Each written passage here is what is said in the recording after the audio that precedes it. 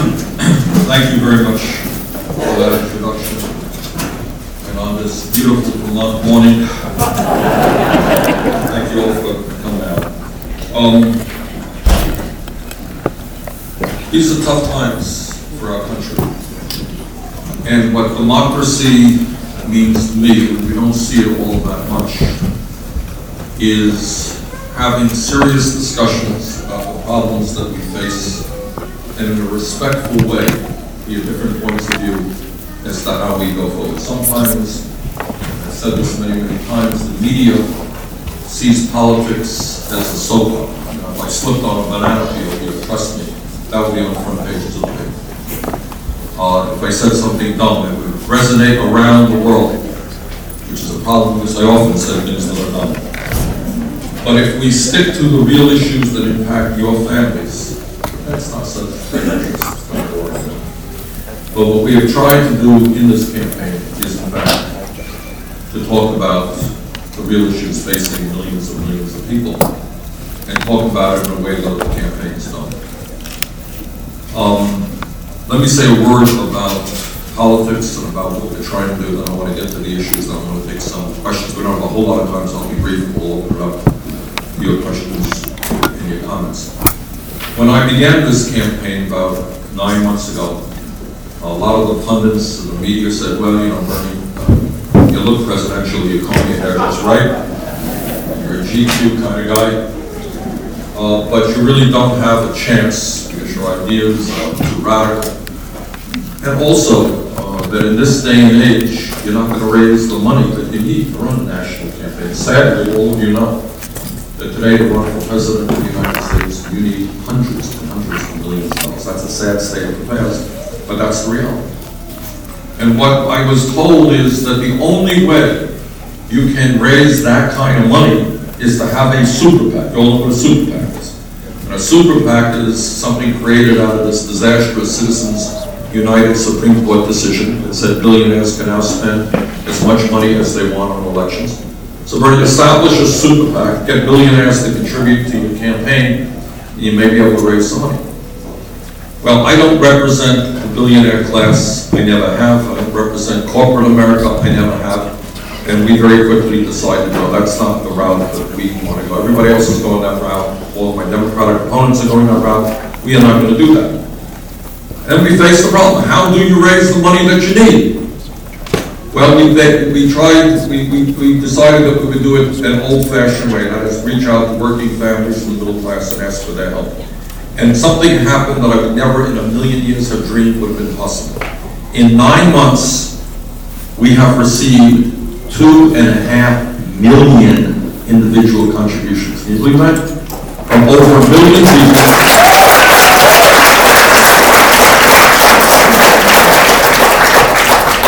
Now, many of my opponents take pride in going to a room of wealthy people and leaving with $5 million. I take personal pride in telling you that our average contribution is $27. How's that? So, we have already achieved something enormous, and that is to say you can run a strong, and I believe eventually winning campaign without being dependent on big money interests. Okay, that's pretty good. Issue number 2. When I began the campaign, people said, well, you're running against an inevitable candidate. Secretary Clinton is the inevitable candidate of the Democratic Party and might be able to, you know, raise some good issues, but you can't win. Well, when we started, we were at 3% in the polls. We were 50 points behind.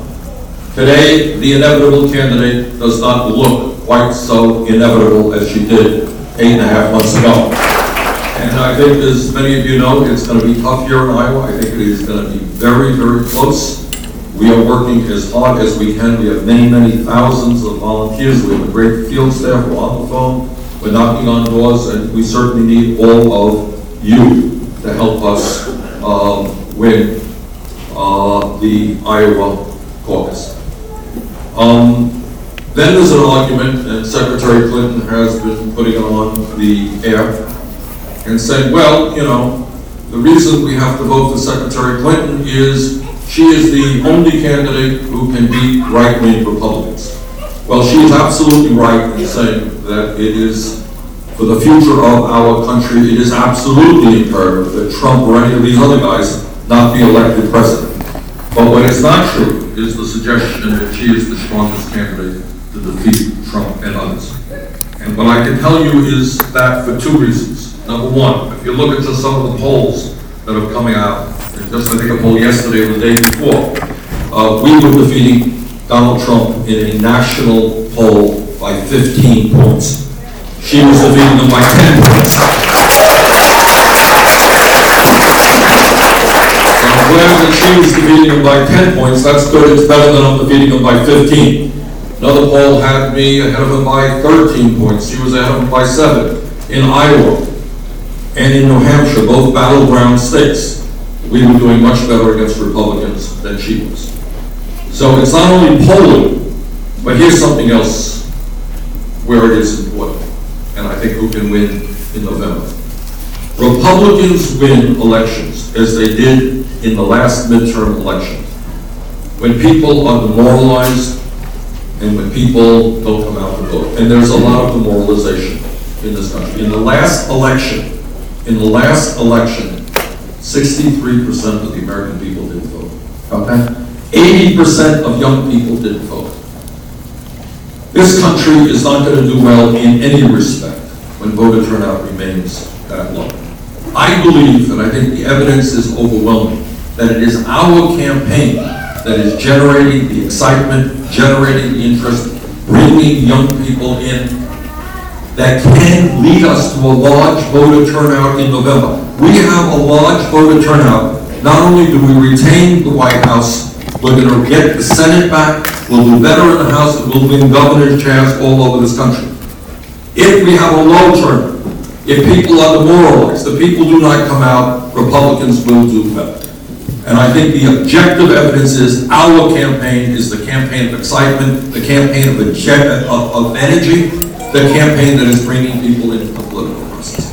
So anyone who tells you, well, and I've read this, well, I like Bernie's idea, seems like a nice guy, he can't win. That really is not true. From the bottom of my heart, above and beyond ideas, if you want somebody who is going to beat Donald Trump, who is going to beat the other Republicans, I think Bernie Sanders is that candidate.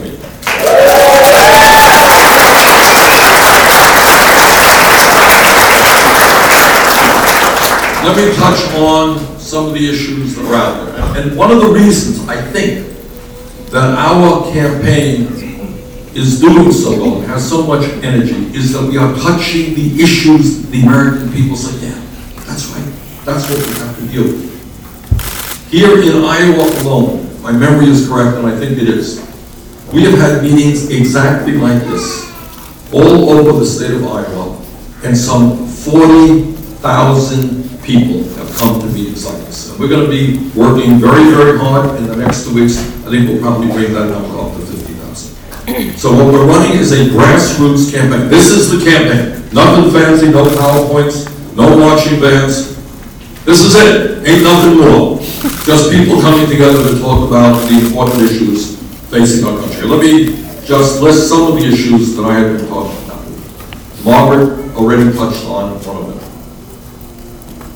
In America today, we have a grotesque level of income and wealth inequality. Today in America, I want you all to hear this, the top 1/10 of 1%, not 1%, 1/10 of 1% owns almost as much wealth as the bottom 90%.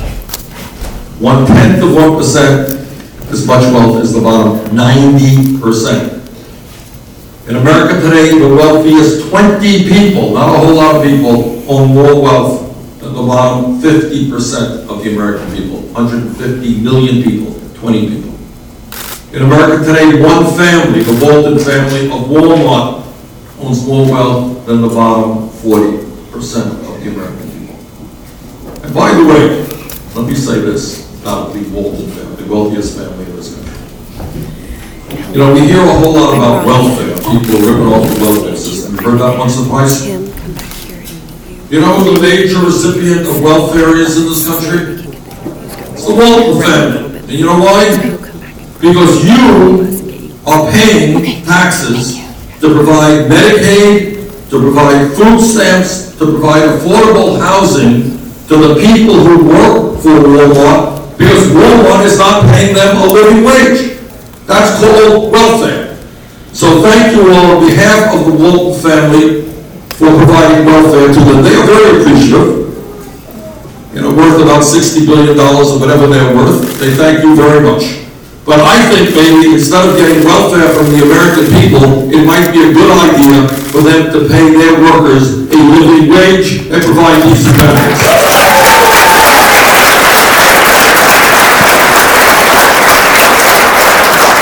And the other thing that's going on, and the reason why people are angry, and they have a right to be angry, it's not just unfair wealth distribution, it has to do with income, what we earned this year. So here's what's going on this year. In my state of Vermont, it is not uncommon, really is not, for people to be working 2 jobs, maybe even 3 jobs, to cobble together some income and some health care. Sound familiar? Okay. Going on all over the country.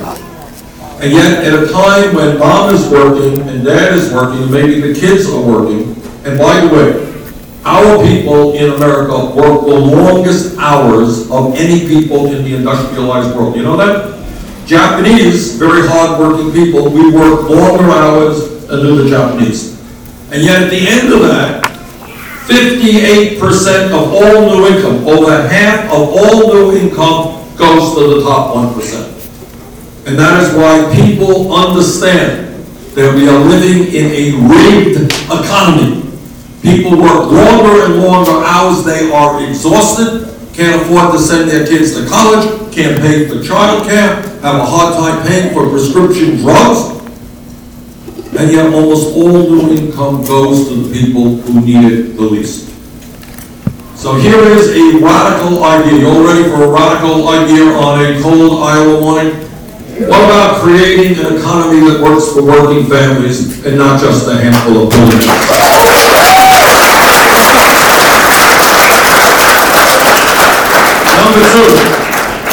Number two, and not unrelated to a rigged economy, is the fact that we have a corrupt, and I use that word advisedly, a corrupt campaign finance system which is undermining American democracy. I see some veterans in the room today, and I'm the former chairman of the Senate Committee on Veterans Affairs, and I work very, very hard to try to make sure that our veterans get all of the health care and the other benefits that we owe to them, and do it in as fast and decent a way as possible. But I've talked to veterans who fought in World War II, Korea, all the way through Afghanistan and Iraq. And when you ask people to defend our way of life, to defend American democracy, it saddens me very much that as a result of this Citizens United Supreme Court decision, billionaires are now able to buy elections. So you have a situation where people like the Koch brothers and others are spending hundreds and hundreds of millions of dollars to elect candidates who will be there to protect the interests of the wealthy and the powerful. And that is, to me, absolutely unacceptable. And what I will promise you is that if I'm elected president, no nominee of mine will get that position unless he or she is prepared to say loudly and clearly that they will vote to overturn this disastrous Citizens United Supreme Court decision.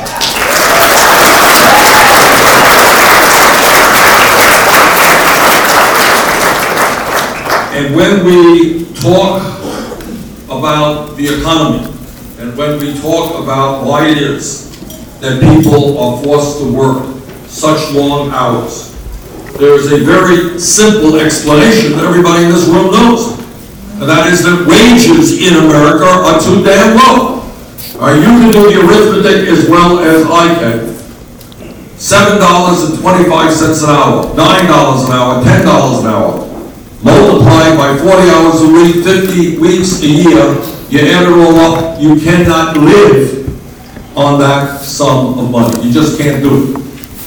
And that is why I believe that we have got to understand that a minimum wage today of $7.25 an hour is a starvation wage. It has got to be raised to a living wage. That living wage is, over a period of a few years, $15 an hour.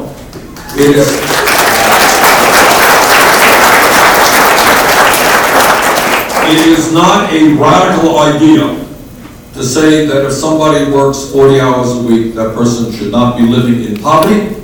And the other half of that equation is to also understand that it is unacceptable for women to be making 79 cents on the dollar compared to men. We need pay equity for women workers. And when we talk about the economy, we also have to understand the truth about unemployment. All right, once a month, the U.S. government comes out with a number of figures and studies regarding unemployment. And one of them is called the official unemployment rate. That's about 5% nationally. But there is another number that comes out which includes people who are not only unemployed, but people who are underemployed or have given up looking for work. When you add that up, that number is close to 10%. And there's another number out there that we have not looked at or discussed much at all. Youth unemployment. I asked some economists to do a study for me. This is what they concluded. Kids 17 to 20 who graduated high school, didn't drop out, graduated high school, if they were white kids. Youth unemployment and underemployment, 33%.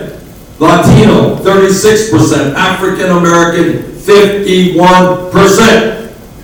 Which then takes us to another issue. And that is, tragically, in this country, we have more people in jail than any other country on earth. More people in jail than China, 4 times our size.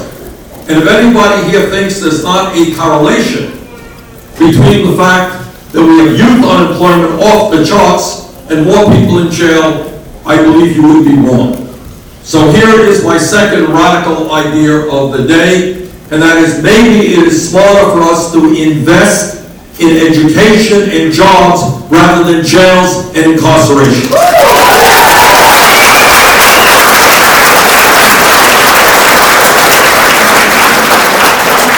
And then there's another issue out there. The issue the media basically does not talk about at all. Too hard, too complicated, not talking about. And that is our trade policies. Not a sexy issue, who cares?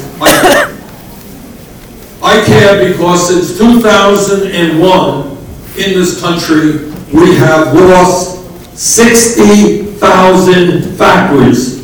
Not all of it attributable to trade. There are other reasons the factories shut down. But a lot of it is attributable to trade. And I was there in the fight against NAFTA, against CAFTA, against permanent normal trade relations with China. I am helping to lead the opposition to the Trans-Pacific Partnership. Why? Because virtually all aspects of these trade agreements are written by corporate America to benefit corporate America, and the result is that millions of workers in this country have lost decent paying jobs. You don't have to have a PhD in economics to understand what these trade agreements are about. What they are about is corporate America saying, why do I want to pay a worker in Iowa or Vermont $20, $25 an hour when I can shut down here, go to Vietnam, go to China, go to Mexico, pay people very low wages, don't worry about the environment, don't have to deal with unions, and then bring that product back into this country. So as somebody who has helped lead the opposition against these disastrous trade agreements, let me tell you, we are going to rewrite the trade agreements. We are going to demand that corporate America start investing in the United States of America, not China, not Vietnam.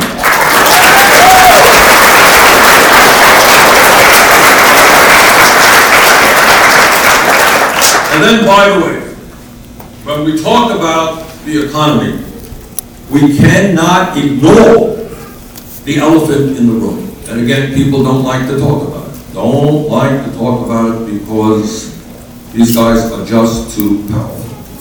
Just too powerful. All of you know that 8 years ago or so, as a result of the greed, the recklessness, and the illegal behavior on Wall Street, this country was thrown into the worst economic downturn since the Great Depression of the 1930s. Millions of people lost their jobs, and by the way, many of those people still have jobs. Maybe they have jobs, but the jobs pay less than the jobs they lost. People lost their homes, and I know people who lost their life savings. That's what the greed and illegal behavior of Wall Street did.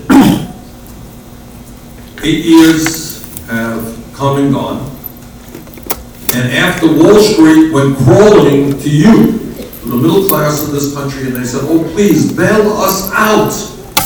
We need billions of dollars of help. Please bail us out. And some people said, well, we have to bail them out because they're too big to fail. If they go down, they'll take half the economy with them.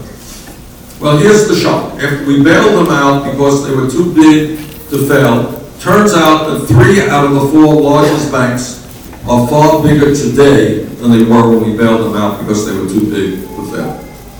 It turns out that today, the 6 largest financial institutions in this country have assets equivalent to 60% of the GDP of America, about $10 trillion. They issue 2/3 of the credit cards, about 1/3 of the mortgages. Now, it seems to me that when you have a handful of financial institutions that have so much economic and political power, we've got to do 2 things. Number one, bring back a 21st century Glass-Steagall legislation which separates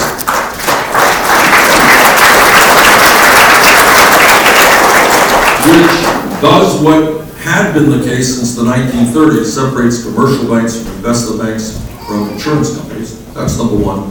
But even more important, we've got to break them up. You know, that's what Teddy Roosevelt, the Republican, did 100 years ago. When you have such a concentration of economic and political power, we have got to break them up. Let me give you an example. Just one story, which I think tells it all, about what a rigged economy and a corrupt campaign finance system is about, and what a broken criminal justice system, all brought together in one story. Here's the story. Last week, Goldman Sachs, one of the large financial institutions in this country, a multi-zillion-dollar institution, reached a settlement with the federal government. And the settlement is that they would pay $5 billion, that's a B, $5 billion in fines for what they did in cheating investors in terms of subprime mortgages. They were selling products that they knew were worthless, and they finally acknowledged that, and they would pay a $5 billion fine. This particular financial institution, in the last couple of decades, has given us 2 secretaries of the Treasury. Got it? This is a very powerful financial institution that has a revolving door with government. They work with Goldman Sachs, they go to, and it's not just secretaries of the Treasury, other very high-ranking officials within government, in Republican administrations, in Democratic administrations. Okay, 2 secretaries of the Treasury. This is a financial institution whose CEO is a billionaire, and this particular fellow came to Congress as a billionaire running a fraudulent financial institution, and he came to Congress and he said, you know what we have to do? We have to cut Social Security, and you got to cut Medicare, and you got to cut Medicaid. And then on top of all of this, and I want you to think about this, paying a $5 billion fine for rigging the system and selling products that were worthless. Obviously, some of them are being, the leadership of that bank are being prosecuted, right?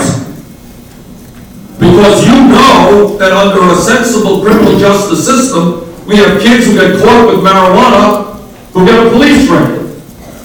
Kids who are doing shoplifting, somebody who is poor, shoplifts, they get a criminal record. But apparently, if you are the head or a top official at a major Wall Street bank that reaches a $5 billion settlement with the United States government for fraudulent activity, there is no prosecution at all. That is a corrupt criminal justice system. And it seems to me, no matter who you are, whether you're wealthy or powerful or anybody else, we have got to treat people who break the law in a fair and just manner.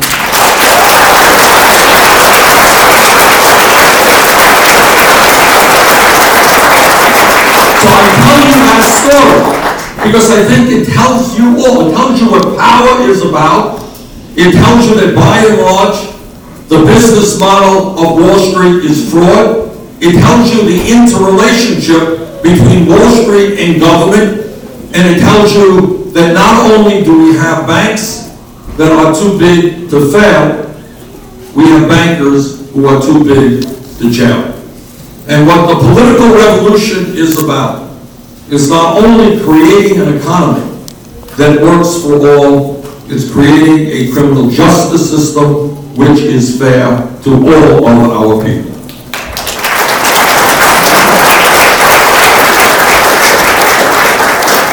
Let me touch on one other issue and then we'll open it up. You know, people very often ask me, they say, well, Bernie, you know, you touch on a lot of issues. What's the most important issue? It's hard to say which is the most important. But there is one issue which impacts every other issue. And that one issue is campaign finance reform. Unless we get a handle on this corrupt campaign finance system, unless we overturn Citizens United, what will increasingly happen is billionaires will more and more control the political process. And here's the unbelievable thing. As bad as the situation is today, in the sense that billionaires can now spend as much money as they want, giving them super PACs, spend them on TV ads that I'm sure you're seeing here every day. What the Republican leadership wants is to make that even worse. What they want to do is do away with all limitations on campaign finance, so that the Koch brothers or other billionaires can walk into a room like this and say, okay, you want to run for the U.S. Senate from California? Here is a check for $100 million. There's your speechwriter, there's your media guy, there's your campaign manager. You work for me. Here's your check. You need more than $100 million? Come back. We got another $100 million for you. That is where the Republican leadership wants to go. Today you have one family, the Koch brothers, an extreme right-wing family. They don't want to cut Social Security, by the way. They want to eliminate Social Security, eliminate Medicare, eliminate Medicaid. They will spend with a few of their friends close to $900 million on this campaign. And when you got one family and a few other billionaires spending more money than either the Democratic or Republican parties, that's not democracy, that is oligarchy. That is oligarchy. Let's be honest about it. That is oligarchy, which means a few very wealthy families control the economic and political life of this nation. And let me just connect the dots here and tell you something else. I'm on both the Senate Environmental Committees and the Energy Committee. If anybody here doesn't know, what the scientific community has said loudly and clearly, virtually unanimously, climate change is real. Climate change is caused by human activity. Climate change is already causing devastating problems in our country and around the world. Now, how does it happen that you have a major political party, the Republican Party, that rejects science? They don't reject the science on cancer research. They don't reject Alzheimer's research. We may have different approaches, but they listen to what doctors and scientists have to say. How come, when it comes to climate change, which is such a devastating problem for our country and the world, they say we don't believe it, or in the words of Donald Trump, it is a hoax developed by the Chinese. which shocked me. I thought he would think it was a hoax developed by the Mexicans or by the Muslims, but apparently in this case by the Chinese. This is his brilliant analysis of climate change. Why? And you know what the answer is that today, some honest Republican, and there are some, who would say, I've looked at the evidence, I've talked to the scientists, I've read the report, climate change is real, we've got to do something, we've got to transform our energy system away from fossil fuel to energy efficiency and sustainable energy, and congratulations, Iowa, for being one of the leading states in the country in moving us to sustainable energy in terms of wind and biofuels. But if that candidate were to come up and say that, you know what would happen? His or her funding from the fossil fuel industry, from the Koch brothers, would be cut off. They can't see it. That's how corrupt our campaign finance system is. Okay. We conclude by saying this. I am the only candidate to tell you a simple and straightforward but unhappy truth. And that unhappy truth is that no president of the United States, not Bernie Sanders, not anybody else, can do what has to be done for the middle class and working families of this country alone. And the reason that no president can do it alone is that the powers that be, Wall Street, corporate America, the corporate media, the large campaign donors, are so powerful that no president alone can take them on. The only way we transform this country is when millions of people, and this is what the political revolution is about, when millions of people stand up and loudly and clearly say, our government belongs to all of us, not just a handful of billionaires. I'm here today to ask your help to make that political revolution.